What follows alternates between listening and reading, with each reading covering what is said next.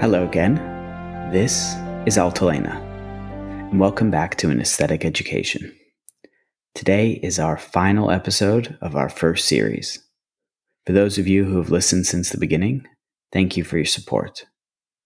As I said in the very first episode, the purpose of this podcast was to provide a forum for the discussion of art, literature, beauty, and aesthetics, to explore the creative arts from all angles and provide inspiration to those who listen as they pursue their own creative dreams. In this first series, we've been able to touch upon a number of topics to give a small sense of the vastness of the subject matter that we are dealing with. There is so much still to learn, to discuss, and to be inspired by.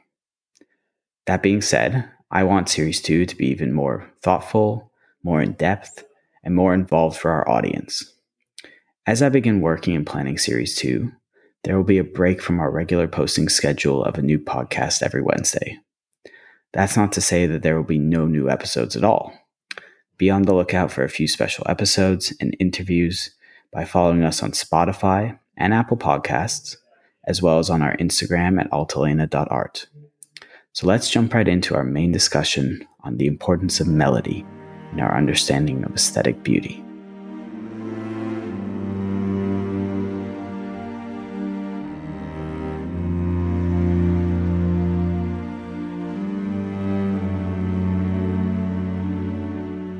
So where are we going to find our melody to help us understand aesthetic beauty? Charles Baudelaire, the preeminent French poet and critic, wrote a number of pieces on aesthetics and the arts that were extremely influential in the symbolist movement of the late 19th century. Now, Baudelaire drew many of his ideas from the mainstream philosophies of the Romantic aesthetics. He was, of course, particularly influenced by the work of France's leading Romantic artist, Eugène Delacroix. Baudelaire's writing on aesthetics, while popular in his own lifetime, took on far greater significance after his death in 1867.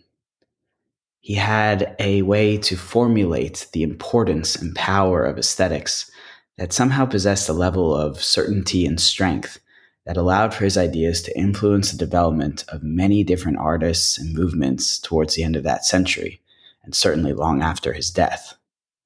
Of course, Baudelaire wrote about all the ideas as they relate to aesthetics, art, and beauty, or at least all the ideas we can possibly think of.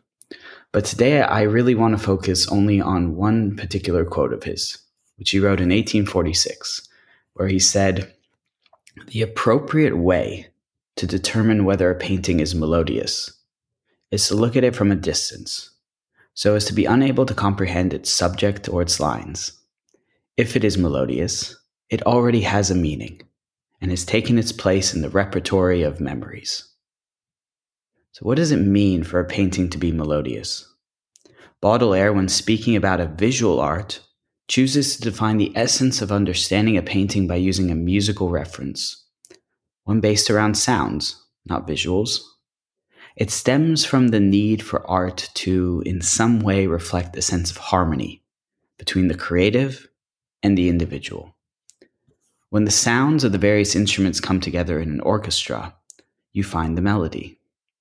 Individually, the instruments, while beautiful, do not hold the same power, but together they form something even greater than the sum of their parts. For Baudelaire, the ability to step back and see something not within the minute structure of all the individual elements, but rather as a complete image, allows for the possibility of finding the melody within the work. If the melody is there, if it contains a level of beauty and truth within the confines of itself, it is because it reaches out to one's memories. Art must have a place within an individual's repertory of memories for it to be appreciated and have purpose. Within that space of memory and creativity, it can lift back the veil on the hidden beauty of our lives. It is those moments that we often don't notice or fully appreciate in the first instance. Yet they can always be looked back upon with fondness. Art in all its forms, be it poetry, literature, painting, sculpture, or music, raises the mind of the individual to be a receptacle of thoughts and feelings that are often difficult to comprehend. Now, at this point, we could head down a very, very long and dark rabbit hole about the symbolist movement and Baudelaire's influence on their work.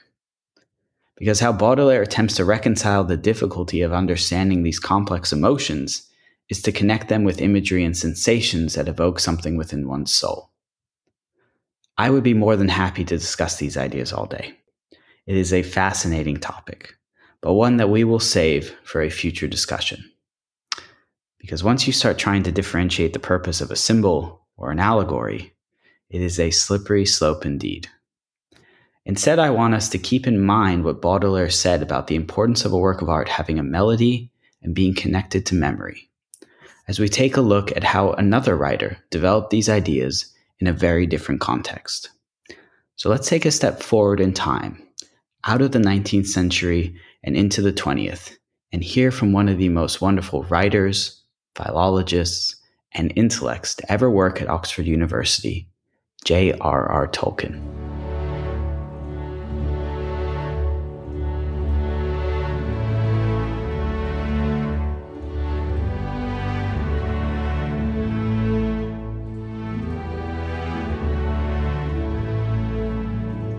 In late 1951, J.R.R. Tolkien was attempting to get The Lord of the Rings published. With Allen and Unwin proving to be reticent about publishing the work, Tolkien approached Milton Waldman of Collins Publishing. In an effort to demonstrate to Mr. Waldman, that is, that The Lord of the Rings and the Silmarillion were connected and interdependent, Tolkien wrote a lengthy letter providing a deep insight into the world, language, and stories he had created. An important aspect of Tolkien's creative consideration was the lack of stories and legends built into the English language. He bemoaned how, in comparison to other cultures, be it ancient or otherwise, England seemed to lack foundational myths. His passion was for myths and fairy stories, not allegory, but rather heroic legend that crossed that bridge between fairy tale and history. Accordingly, Tolkien says in the letter to Mr. Waldman that myth and fairy story must, as all art, reflect and contain in solution elements of moral and religious truth or error, but not explicit, not in the known form of the primary real world. Tolkien's premise in relation to the creation of art and the development of his stories is based upon the intertwining of truth and myth. These pieces are akin to the branches of an old tree that come together to form a complete being.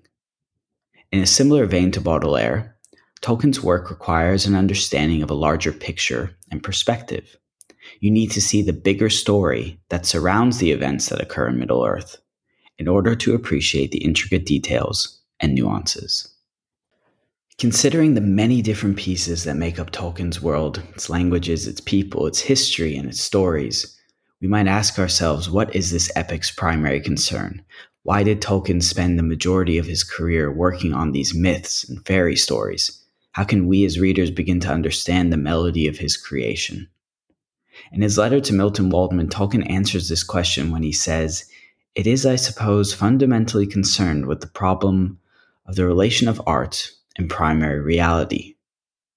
For Tolkien, the act of creation takes on a fundamental concern. There is no higher achievement or greater purpose than the creation of something beautiful. Tolkien's world begins with a cosmogonical myth entitled The Music of the Ainur, where God is revealed and creation begins. In its simplest of forms, it is music that God utilizes to will things into existence. It is the search for the right melody, the right notes, a way to create something beautiful. Tolkien, like Baudelaire, finds that art in its purest sense must contain an element of melody, as it is the melody itself that wills art into existence and allows it to find a place within an individual's memories. The greatest magic that Tolkien bestows on the inhabitants of Middle-earth is the ability to create art. He says, speaking of the elves, "Their magic is art, delivered from many of its human limitations, more effortless, more quick, more complete, product and vision in unflawed correspondence, and its object is art, not power, subcreation, not domination and tyrannous reforming of creation. Tolkien gave the elves the gift of aesthetic philosophy. Through their intelligence, their desire, and their divine spark, they are able to bring light and beauty unto the world. Out of the darkness that existed before the music of the Ainur, there came a purpose and a light to follow forward.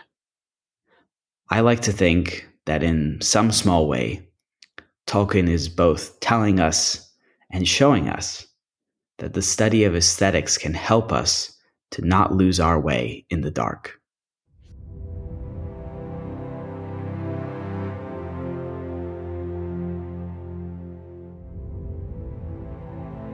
If the elves create for beauty's sake, then the enemies within Tolkien's world, the dark forces of Morgoth or Sauron, which are only concerned with domination, create to destroy.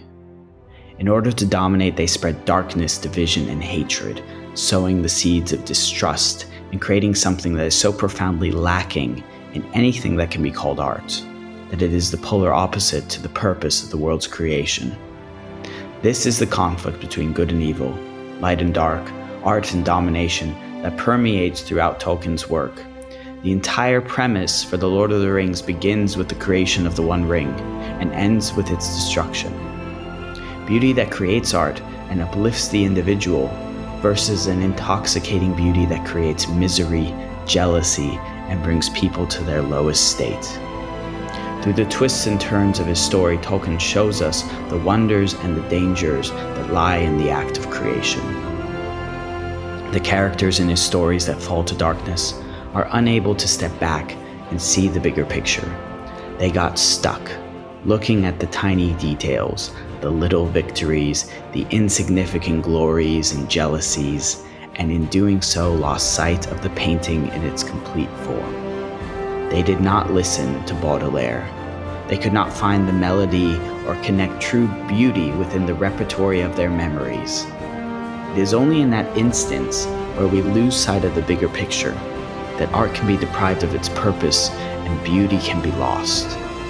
But no matter the circumstances, and no matter how difficult and fraught with danger the act of creation might seem, Tolkien never leaves us in doubt that those moments of beauty are worth it. As he says so eloquently in the Riddle of Strider, "All that is gold does not glitter, not all those who wander are lost. The old that is strong does not wither, deep roots are not reached by the frost. From the ashes of fire shall be woken, a light from the shadows shall spring, renewed shall be blade that was broken, the crownless again shall be king."